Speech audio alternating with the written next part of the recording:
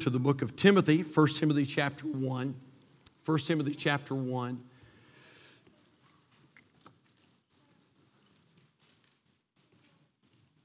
I told you tonight that I wanted all of our membership to be here. Of course, we invited everybody to come, but I definitely wanted all of our membership to be here tonight because I had planned on preaching what I would call a very pastoral message tonight. And it is that. And so we welcome all of our visitors to listen in, but I want to talk to this church for a little bit specifically, to Calvary Baptist Church. I'm not the pastor of any other church. I'm the pastor of Calvary Baptist Church. And so I want to talk to Calvary Baptist Church a little bit tonight. I believe beyond a shadow of a doubt that we are beholding a phenomenon unfold right before us in America. What do you mean, preacher? Well, we are, if you'll just give me a little bit of grace before we read the scripture, to be this much political. And then we'll get right into the Bible tonight. We're seeing what used to be red states, at one time very conservative, now turning into blue states and becoming more liberal. The reason that the red states are becoming blue is because the people are moving from the blue states to the red states. And I'm not making that up. That's a fact. Texas, there was a threat that Texas was going to go blue this year. And a lot of people were saying, what in the world has happened to Texas? That's an easy one. I can tell you exactly what's happened to Texas. You can go to Haven Baptist Church tonight. You can ask Brother Zach and the people there, and they'll tell you exactly what's happening to Texas. And that is that a majority of the people from the state of California are moving from California to Texas. And so those red states are becoming blue because people are moving from the blue states to the red. The reason for the movement is because the people in the blue states are disgusted. They're disgusted at the way they're being governed. They live in a blue state, but they don't like the high taxes. They don't like the big government. They don't like the government outreach. And so because of that, they say, well, I'm going to move from where I am to another state. But that in itself is not the phenomenon. The phenomenon is that these people move from a blue state because they're disgusted about the way it's being governed, and then turn around in the red state and vote for the same disgusting blue leadership. And I'm thinking, what in the world? Somebody needs to explain this to me. They don't like the state they're in, so they move to a different state, but end up trying to make the new state like the old state they just came from. You say, preacher, why in the world are you telling that story? Because we're seeing the exact same thing happen in the church. People are upset with a past church experience, so they excitingly move to another church where God is pouring out His blessing. And then, lo and behold, they try to start making the new church like the old church they just came from. I want to say this afternoon that Calvary Baptist Church in Union Grove has no desire to be like all the other churches. We are different not by accident. We are different by design. We are different on purpose. People come here and they're like, wow, y'all's preaching. What's up with that? It's on purpose. Well, y'all's preaching is lively and sometimes it's loud. What's that about? Well, it's Bible for one thing. But that's not an accident. That's not a whim. We do that on purpose. People come to church like this, our singing is a little upbeat, and it's not that dead, dry, sevenfold amen, amen.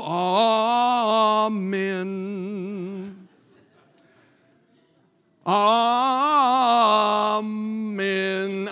Again, I'm not casting dispersions. I'm just saying that we don't.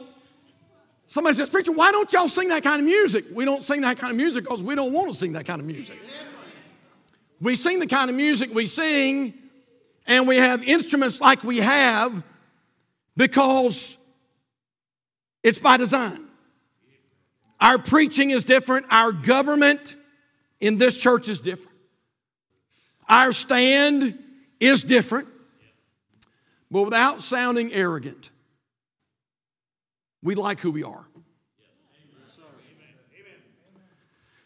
And so if you come here and you enjoy this church, hallelujah, and I mean that. We're excited. We want you to enjoy the service. We want every service to be a home run. We want you to be elated and edified and excited every time you're excited. But if you come to this church and you don't like this church, our advice is that you find another one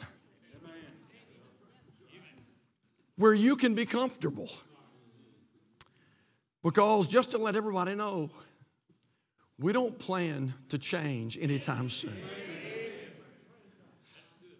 With that said, I want you to find your place in 1 Timothy chapter 1. And I want to preach a pastoral message to you. I'll do it quickly because I know we're going to baptize. 1 Timothy chapter 1, when you find your place, if you're able to stand, let's stand tonight out of respect for the reading of God's Word.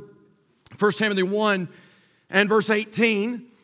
The Apostle Paul, the veteran preacher, the veteran missionary, is in these letters to Timothy is challenging a much younger pastor, a man that is not nearly as experienced in the ministry as Paul is. And of course, Paul is also writing this under the inspiration of the Holy Spirit. And Paul said in verse number 18, "This charge I commit unto thee, son Timothy, according to the prophecies which went before on thee, that thou by them mightest war a good warfare, holding faith and a good conscience, which some having put away concerning faith have made shipwreck, of whom is Hymenaeus and Alexander, whom I have delivered unto Satan, that they may learn not to blaspheme." Notice verse 18, "This charge I commit unto thee, son Timothy." And just for a few moments tonight, I want to talk to you about that subject, a charge to the church. A charge to the church, to this church. Not to any other church, to this church. And so you may be seated tonight, and we're going to jump right into the Bible study. And I hope it'll be a blessing, and I hope it'll make sense to you tonight. We'll try our best to preach it just as quickly as we can this evening. Father, thank you so much for letting us be back in the Lord's house tonight. And God, I'm not just saying this because the crowd's listening. Lord, you're my witness right now. I was seated in that chair just a moment ago while the special was going on. And Lord, you know my heart. I was sitting there thinking, Lord, thank you for letting me be a part of something like this. Thank you, Lord, for just giving me the opportunity to be in a place like this one.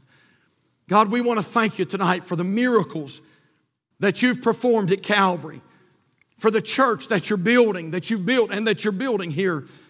And Heavenly Father, I pray that you'll keep us in the way until the sound of the trumpet. I pray, God, that you'll not allow anything to defeat or to distract or to take away from this work. I pray that this will always be a place where the Holy Spirit has liberty to move and to work. May it always be a Christ-honoring place. And Father, I pray that when Jesus comes again, that we will be found faithful. Give us the power of the Holy Spirit now, Lord, as we teach for a few moments tonight, preach for a few moments tonight, and I pray that all will make sense. We love you and praise you. In Jesus' name we pray, and for His sake. And all God's people said, amen. One of the things we've learned, and we're doing a series right now in our daily broadcast, Countdown to Courage. And one of the things that we've learned in our series on the letters to Timothy is that 1 Timothy serves as a serious charge. Now, Paul was administering a charge to this younger man, Timothy, in the ministry. And then Timothy was to take this charge, and he was to hand this charge down to the congregation in the city of Ephesus.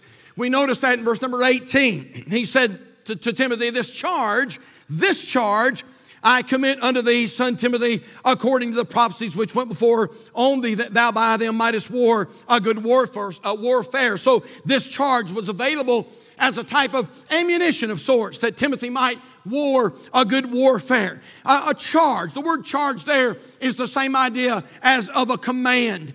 And so a charge. Paul said, Timothy, this charge that I'm giving to you, this command that I'm passing down to you, I want you to pass it down to the congregation there in Ephesus. And so I began to think about that, and I thought, Lord, what was the charge?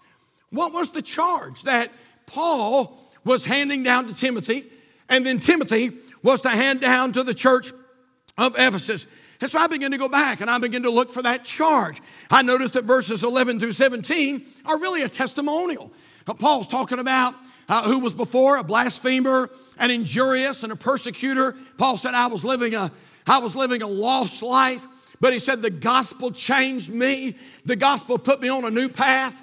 And so Paul is giving a testimony about the power of the gospel. I notice verses 8 through 11 that he's advising concerning the law. And so I'm still looking for this charge. What is the charge that Paul is handing down to Timothy? And after examination, we find that charge in verse number 3. We didn't read it tonight, but we're going to read it right now. Verse number 3. Notice what he says. Because I besought thee to abide still at Ephesus when I went into Macedonia, that thou mightest charge some that they teach no other doctrine. And then we notice there is a comma after that word doctrine. Verse 4, Paul says, neither give heed to fables and endless genealogies, which minister questions rather than godly edifying, which is in faith, so do. Now the end of the commandment is charity out of a pure heart and of a good conscience and of faith unfeigned, from which some having swerved have turned aside unto vain jangling, desiring to be teachers of the law, understanding neither what they say nor whereof they affirm. And so basically Paul's charge to Timothy was this: Timothy, make sure as you go to that city church, that metropolitan church, make sure that you avoid idle talk, and make sure that you avoid unhelpful talk in the church. And basically his message was, Timothy, make sure that you stick with the gospel message. That was the charge. Now that's so simple, but pretty much the whole book deals with that. And if you don't believe it, read the whole thing and see if you don't come to that same conclusion. So Timothy, avoid idle and unhelpful talk. He mentions fables. In verses 4 through 7, he mentions, verse number 4, he mentions fables. It's the idea of the teaching of angels or the propagation of angels. Where do they come from? What do they look like? And Paul is saying that if you start teaching things like that, there are going to be some people say, well, I believe this, and other people are going to say, well, I believe this, and we don't necessarily have anything in Scripture to back it up. And so one person is going to say, well, this is my opinion, and another person is going to say, well, I have a different opinion, and someone's going to say, well, I believe this, and someone else will say, well, I believe this. And Paul says to Timothy, avoid that. Then he mentions endless genealogies. That endless genealogies means spiritual genealogies. It would be something similar to what we would call Greek mythology. Just coming together and talking about Zeus and Apollos and these different Greek gods. Can I break it down? Can I break it down into our everyday language? Basically, it's talking about things that might be interesting, but they're really not going to help your family. So if it was in our day and time, it would be like preaching on dinosaurs. And where did the T-Rex go? And how big was the T-Rex? And what do you think about aliens, preacher? And do you think there are aliens out there? And have aliens ever come to this earth? And Paul comes to Timothy and says, Timothy, those kind of things you need to avoid. We mentioned there, we showed you there in verses 4 through 7. The Bible says, some having swerved have turned aside unto vain jangling. Again, it's right along that same concept. Vain jangling. It means babble. It means empty talk. Now, again, church, I'm going to get off this and go forward here, but the Bible is saying that we need to avoid these types of things in the church. And here's the reason. Because the Bible says they minister questions rather than godly edifying. In other words, it means this. It means they afford debate and controversy. In other words, they're going to stir up something. That's what it's talking about. Somebody says, well, I believe this about aliens. And I want to say, who cares? Studying a T-Rex is not going to help your marriage. And talking about Martians is not going to help your kids do better. And talking about, by the way, and talking about politics or talking about these different things that are taking place. And I'm just telling you, these things are not the kind of things that we need to be talking about. We need to be focusing on. We need to be preaching about. We're to stay away from those kind of things. Why? Because they afford debate and controversy. And Paul's point here is this, that you're not going to war a good warfare if there's nothing but empty talk and controversy in the church. Calvary, the truth is most churches are so busy fighting one another, they don't have any time left to fight the enemy. Amen. So many churches tonight just squabbling over things that don't even amount, my daddy used to say, don't amount to a hill of beans. And I mean, it doesn't matter. Who cares what you think about this or what I think about that? It doesn't matter. What we ought to do is we ought to stick with what God says. We ought to stick with what we know. We ought to stick with the Word of God. Empty talk. Idle things. Sometime back I became interested and I wanted to know, because I don't visit around. And I wanted to know what types of things are people fighting over in the modern day church. And so I began to do some research, and some of you have heard this before. But not too long ago, there was a research done on Twitter, a Twitter survey, and these were the top 25 things that caused major problems in the church. I'll not give you all 25. I'll just give you a few.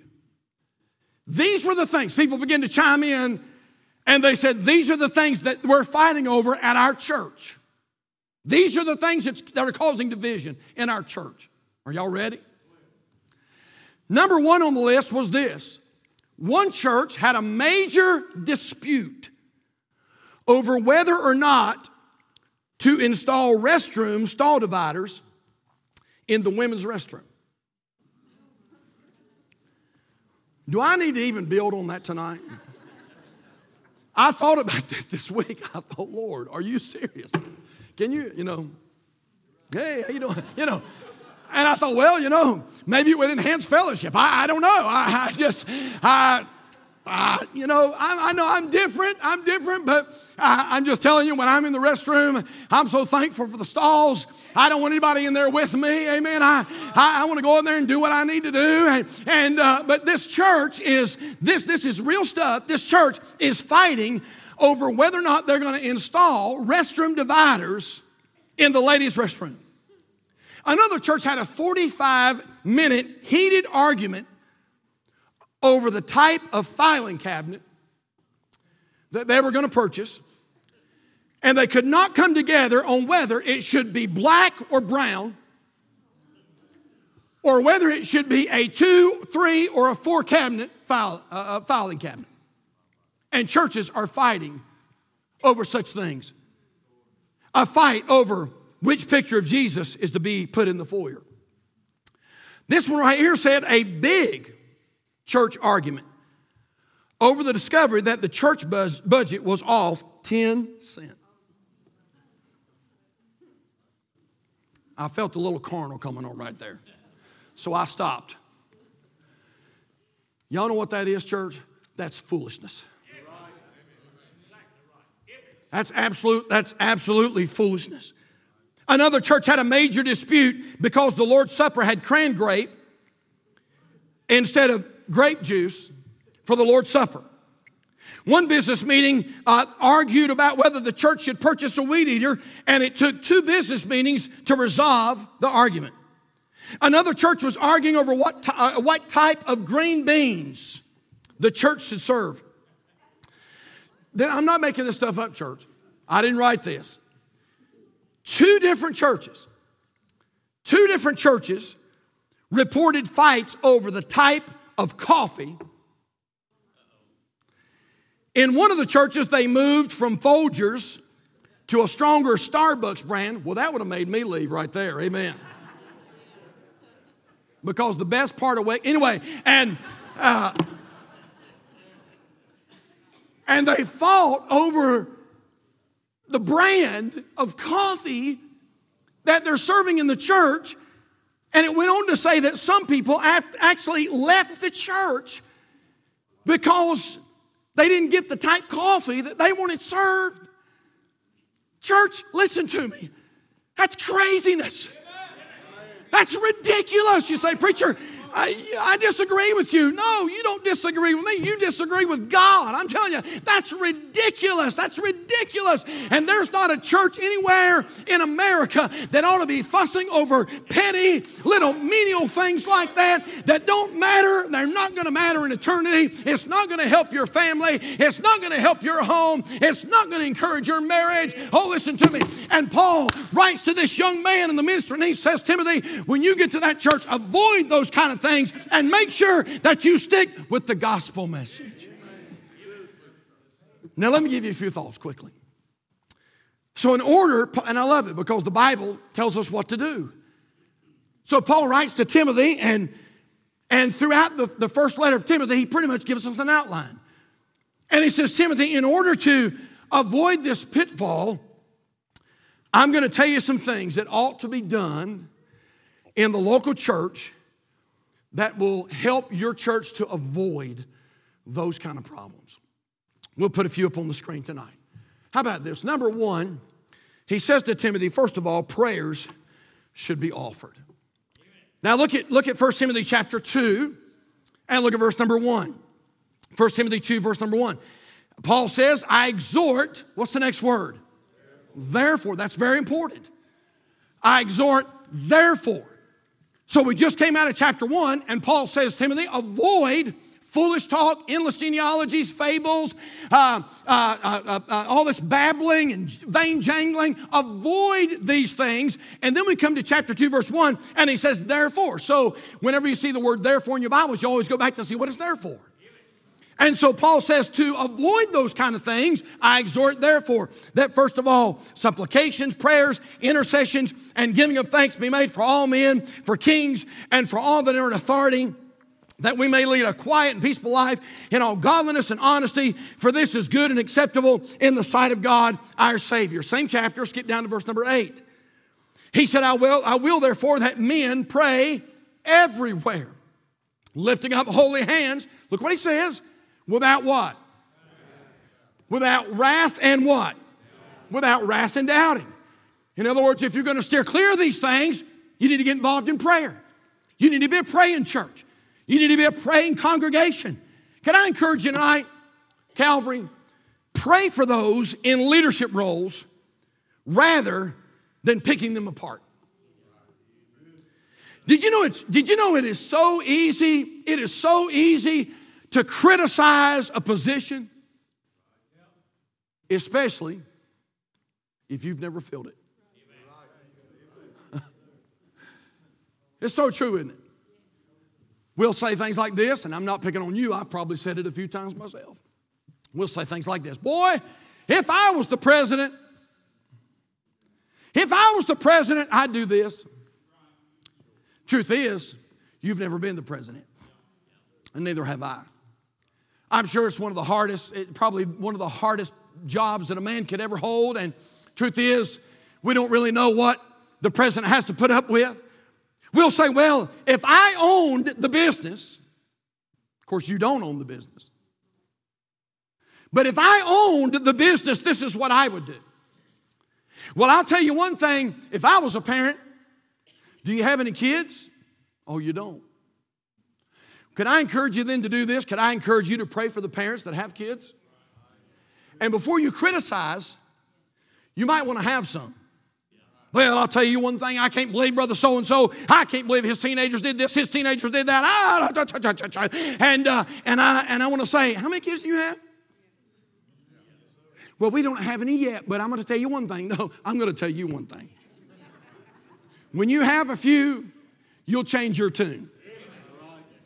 Because it's not quite as easy as you think it is, and it's not as easy raising kids in this culture, in this generation as you think it is, and it's not as easy raising teenagers as you think it is, and what we better do is we better pray for those parents that have teenagers, and we better pray for those parents that have little kids, and we better pray for that one that owns the business, and we better pray for the President of the United States. And someone says, well, if I was the preacher here, well, the truth is you're not. And so until you is, can I encourage you to pray for your preacher instead of picking him apart? Most of our men, by the way, most of our men who go out and pastor and then come back, always come back with a brand new vision. Because they realize, you know what, it's not quite as easy as I thought it was. It's so easy to criticize the Sunday school teacher's lesson when you've never put one together. It's so easy to criticize the choir director or the choir when you've never sang in one. Or you've never tried to direct 40 or 50 people all at one time. Y'all see where I'm going with this? And so rather than criticize, I want to encourage you to pray. And how many know this, that it seems like it's always the people. It's always the people who are doing the least who want to criticize the most. Criticize this, criticize that, criticize this program, criticize this thing. And I'm thinking, where were you? Where were you? Man, you want to criticize, and I know it's tough preaching. And I told Brother Brandon tonight, I said, brother, I might need some amens tonight. So this is preventive maintenance type preaching tonight. Now, again, the temptation for all of us is to become critical. The temptation is to criticize, and what we need to do rather than criticize is we need to pray. You've heard the story, most of you have heard the story about the church, sort of like ours, and there was a young lady, a young teenage young lady in the church, and she made a mistake. She got pregnant out of wedlock. And you know what? I love you when you do right, but I love you when you do wrong. And so this preacher, he's just doing his best to try to counsel with the family, and he's trying to lead her into righteousness, and pretty much the church is all behind that. They want to see this young lady restored. They want to see they're okay. They say, preacher, we trust you. I know you're going to handle this. I know you're going to handle it. We trust you. But there was one lady. And just critical. Well, I can't believe the preacher's handling like this. I can't believe that little girl would stoop so low and go out and lose her purity. And I'm not condoning that. Not condoning that at all. But I can't believe that little girl would go out there and do those kind of things. And boy, she must be a floozy. I mean, she must be really loose. And I can't believe she'd do something like that. And oh my goodness, that's about as low as you can. And boy, she was calling people up on the phone. And I can't believe this. And I can't believe that. And I can't believe preachers handling like this. And I can't believe she'd do that. And boy, she just kept that up going for several days until finally there was a church member in the church that got all they could take. She called him up one day, and boy, she started in, and the church member just stopped her and said, by the way, has anybody told you who the father of the child is? She said, no. She said, I didn't think so, because it's your boy. Isn't it amazing? All of a sudden now she said, well, we just need to pray. We just need to pray. That's what she should have been doing all along. Rather than running that jaw, running that tongue, and criticizing and sowing discord. Amen. We're preaching good tonight. Sowing discord in the church and sowing a little discord here and a little discord there and a little discord. I'm just telling you, church, that'll ruin a church. That'll hurt the spirit. That'll keep God from working. Listen, when things happen in the church, when there's something you don't agree with, man, take it to the Lord in prayer. And we never stand taller than when we're on our knees before the Lord. So how do we handle these things? In the church, preacher, number one, prayers should be offered quickly. Number two, submission should be practiced. Now, you're in your Bibles, 1 Peter chapter 2. Look, if you will, at verse number 9. Now, church, don't get mad at me. Y'all stay with me. 1 Timothy chapter 2, verse number 9. In like manner also, that women adorn themselves in modest apparel with shamefacedness and sobriety, not with broidered hair, gold, or pearls, or costly array, but which becometh women professing godliness with good works. Let the woman learn in silence with all subjection, but I suffer not a woman to teach, nor to usurp authority over the man, but to be in silence. Now, you don't want to hear that one preached very much anymore, but it's still in the Bible, and you don't have to get scared about it. Paul is writing to this young preacher, and he says, Timothy, to avoid these kind of pitfalls in the church, to avoid unimportant things dividing the church, basically, Paul says, Timothy, the women should not lead. Popular? Truth? It is. You say, oh man, you're one of those chauvinists. I don't think so. I can't even spell it. I don't know. I'm not a chauvinist. I'm telling you, I've got one of the greatest wife in the entire world, this little redhead over here. I thank God for her every day. I pray for her every day. She's got the greatest ideas. She's so smart. She keeps me laughing. We have a tremendous relationship. And so someone says, preacher, are you preaching that because women are inferior? And I want to say very quickly, no. In fact, if anything, the women are made better. I'm not making that up. If anything, the women are the upgrade. God made Adam and then said, I think I can do better than this. Amen. Somebody said, why did God not create Eve first? Because he did not want any advice on how to make the man. Amen. But anyway, I figured that doesn't make you mad anyway. I might as well just go ahead and no, I'm just picking. That's true. And I'm serious about that. Women are probably the upgrade, but they are created as a much more emotional being. And God is saying this, I don't want emotions being the thing that fuels the church. I don't want emotions being the thing that guides the church. And so because of this, I'm going to let the more inferior being, that's me, amen. I'm going to let the more inferior being, the man, the pastor, I'm going to let him guide the church because I don't want emotions running the affairs of the church. Again, the idea is submission. Submission. The Word of God is a very pro-submission book. I can't take you to all of these tonight, but would you turn to Ephesians chapter 5 and can I just show you what I'm talking about tonight? Ephesians chapter 5, and look, if you will, at verse number 21 tonight. Ephesians 5:21. I'm going to go ahead and start reading while you're finding your place. Ephesians 5:21 says this, submitting yourselves one to another in the fear of God. Wives, submit yourselves unto your own husbands as unto the Lord. For the husband is the head of the wife. But look what he says. Even as Christ is the head of the what? Is the head of the church. And he's the Savior of the body. Therefore, as the church is subject unto Christ, so let the wives be to their own husbands and everything. What's it saying? That men are to be submissive to God. And then the women are to be submissive to their husbands. Again, the Bible's teaching I know this is so not politically correct nowadays, but it needs to be addressed in the church. Submission. Now, wait a minute now, but we're not done. Ephesians chapter 6, verse number 1. Children, obey your parents in the Lord, for this is right.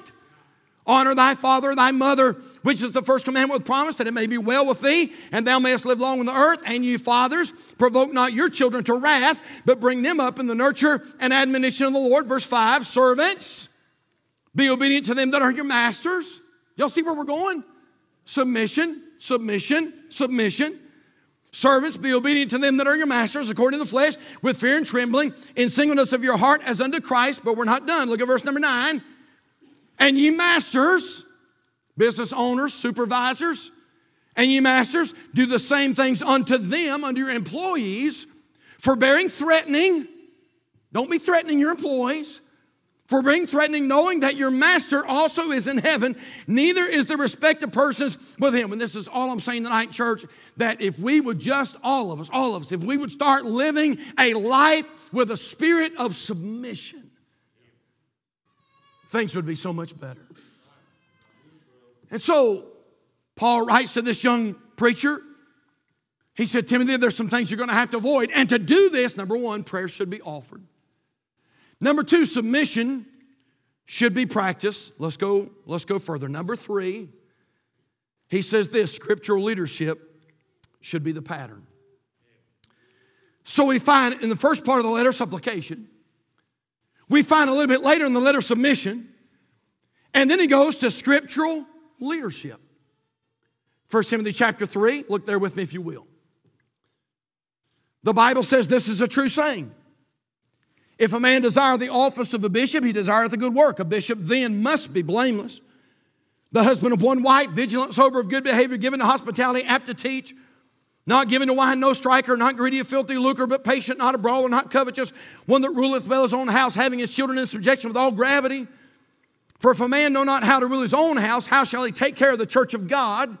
Not a novice, lest being lifted up with pride, he fall into the condemnation of the devil. Moreover, he must have a good report of them which are without, lest he fall into reproach and the snare of the devil. And so, this is so wonderful tonight. I'm not talking about the preaching. I'm just talking about this truth is so wonderful. And so Paul says the way to avoid these things is, number one, you need to offer prayers. Number two, you ought to submit to submission or practice submission. But then he says, number three, you ought to be sure that scriptural leadership is the pattern. Anything with multiple heads is a monster. Anything with multiple heads is a monster. Let me illustrate. If everyone's trying to lead, there's not going to be anything in this church but confusion. Amen. Mike, can I use you just a minute? Come up here if you will. Rodney, can I use you just a second? Donnie, can I use you just a second? Brother Mike, can I use you just a second? Just stand right up here and you guys just come all the way across here if you will. Brother Mike, right here. Stacy, can I use you just a minute? Come on up here if you will. Come over here on the other side of Brother Mike, if you will. And so all of these men, we're going to say, all of these men here tonight claim to be the leader. So, Brother Mike, are you the leader? Yes. Yes. Rodney, are you the leader? Yes. Yes. Yes, sir. Donnie, yeah, boy. Dictator right here. Are you the leader, Brother Mike? She said I was. Are you the leader, brother? Yes, sir. Amen. Hey, Abel, can I use you just a second? So here's a younger man in the church. And I say to him, Abel, I want you to follow the leader.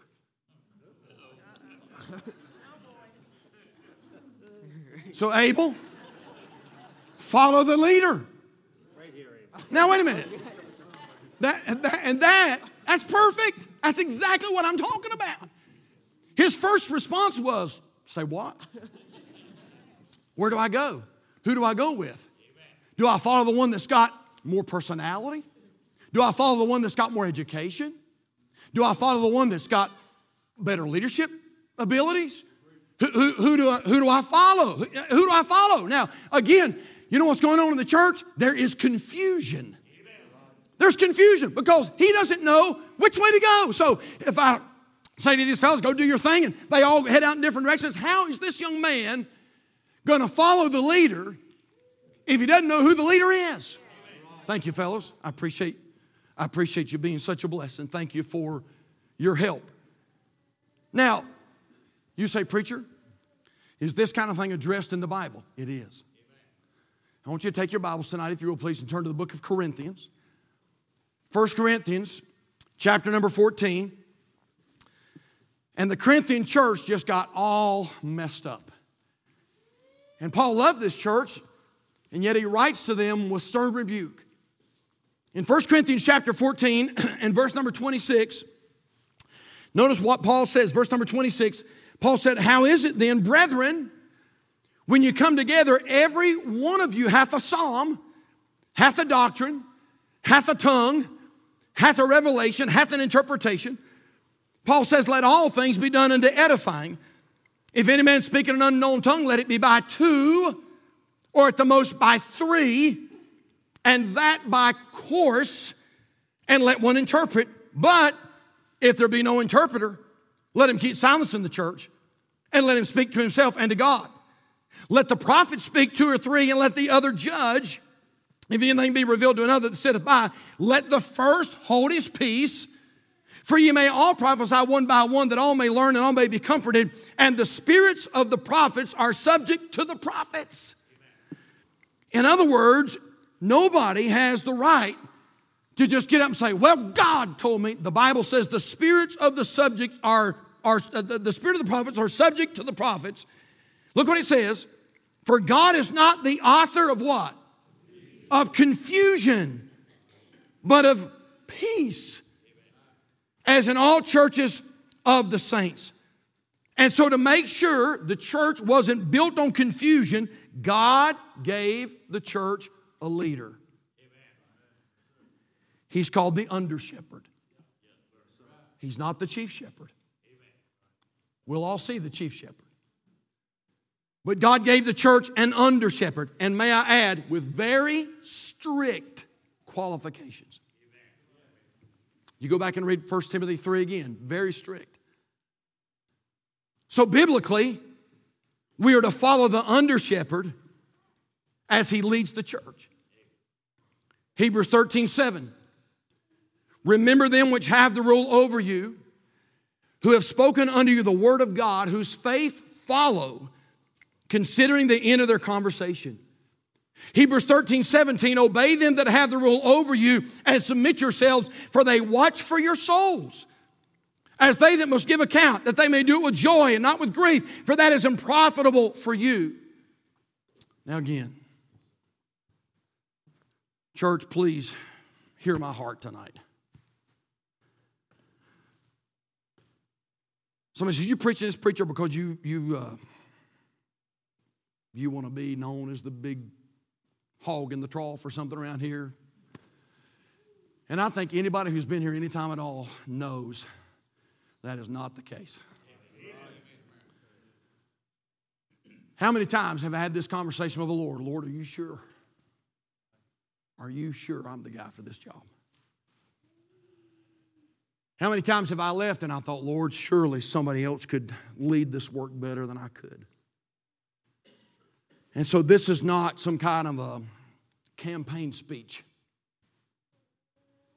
But the Bible is giving us an admonition here that if we're going to avoid confusion in the church, God has given us an under-shepherd.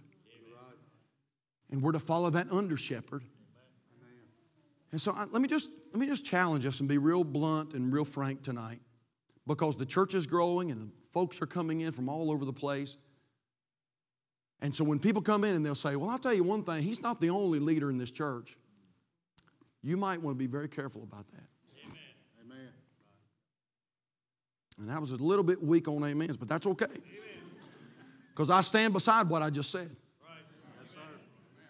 Wait, so whoa, wait a minute, preacher. You see, we believe this, we believe it all do this, and you ought to have this committee, and you ought to have this committee, this committee, this committee, this committee, and then you ought to have this subcommittee, and then you ought to have this other subcommittee of the subcommittee, and there's only one major problem with that. It is not in the Word of God. It's not in the Bible. So a church is growing, and sometimes when a church is growing, it's hard to keep up with the leadership. And sometimes it's sort of hard to see the leadership. And so God knew that too. God's so smart. And so, because in a growing church, there's going to be times when you're not always able to be right by the pastor, you're not always able to see his vision, then God said, tell me what to do. I'm going to bring pastoral leadership in, and then I'm going to bring deacons in. Come on up here if you will. Come on up here, Brandon. And so, stay right about there. And Brother David, you get about that far behind Brother David, or Brother Brandon, and Brother Allen, you get right. And turn this way, if you will, fellas.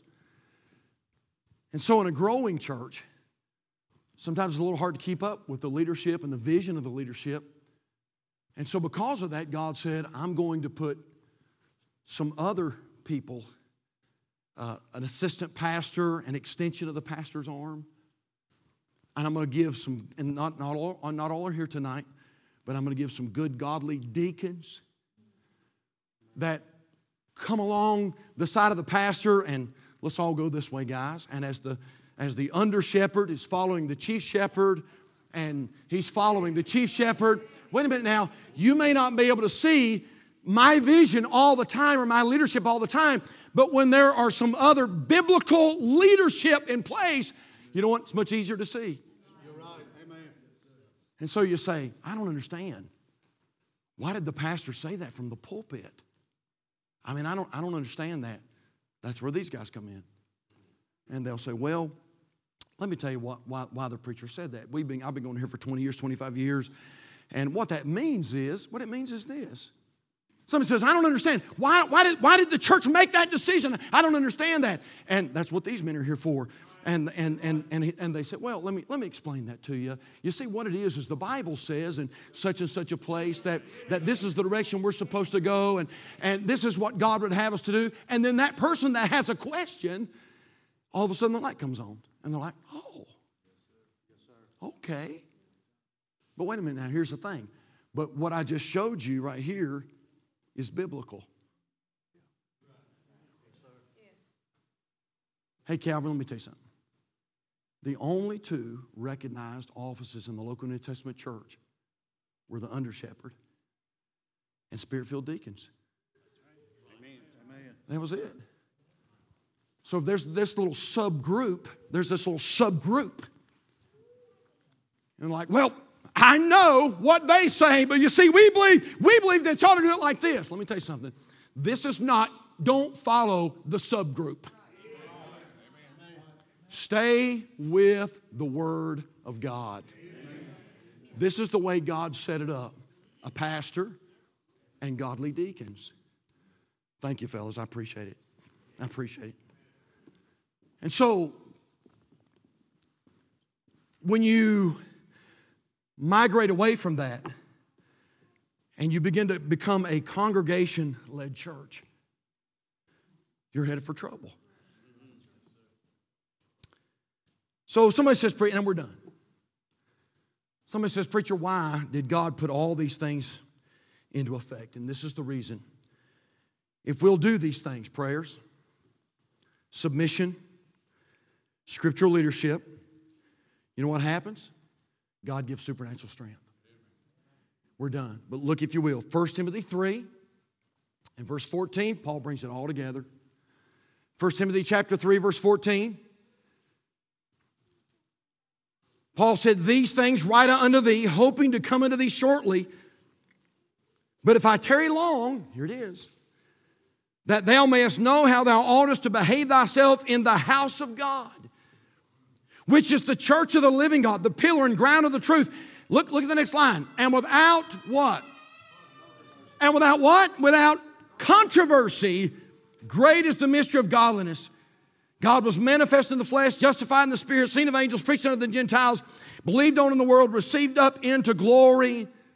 In other words, Calvary, if we will found this church on this book right here,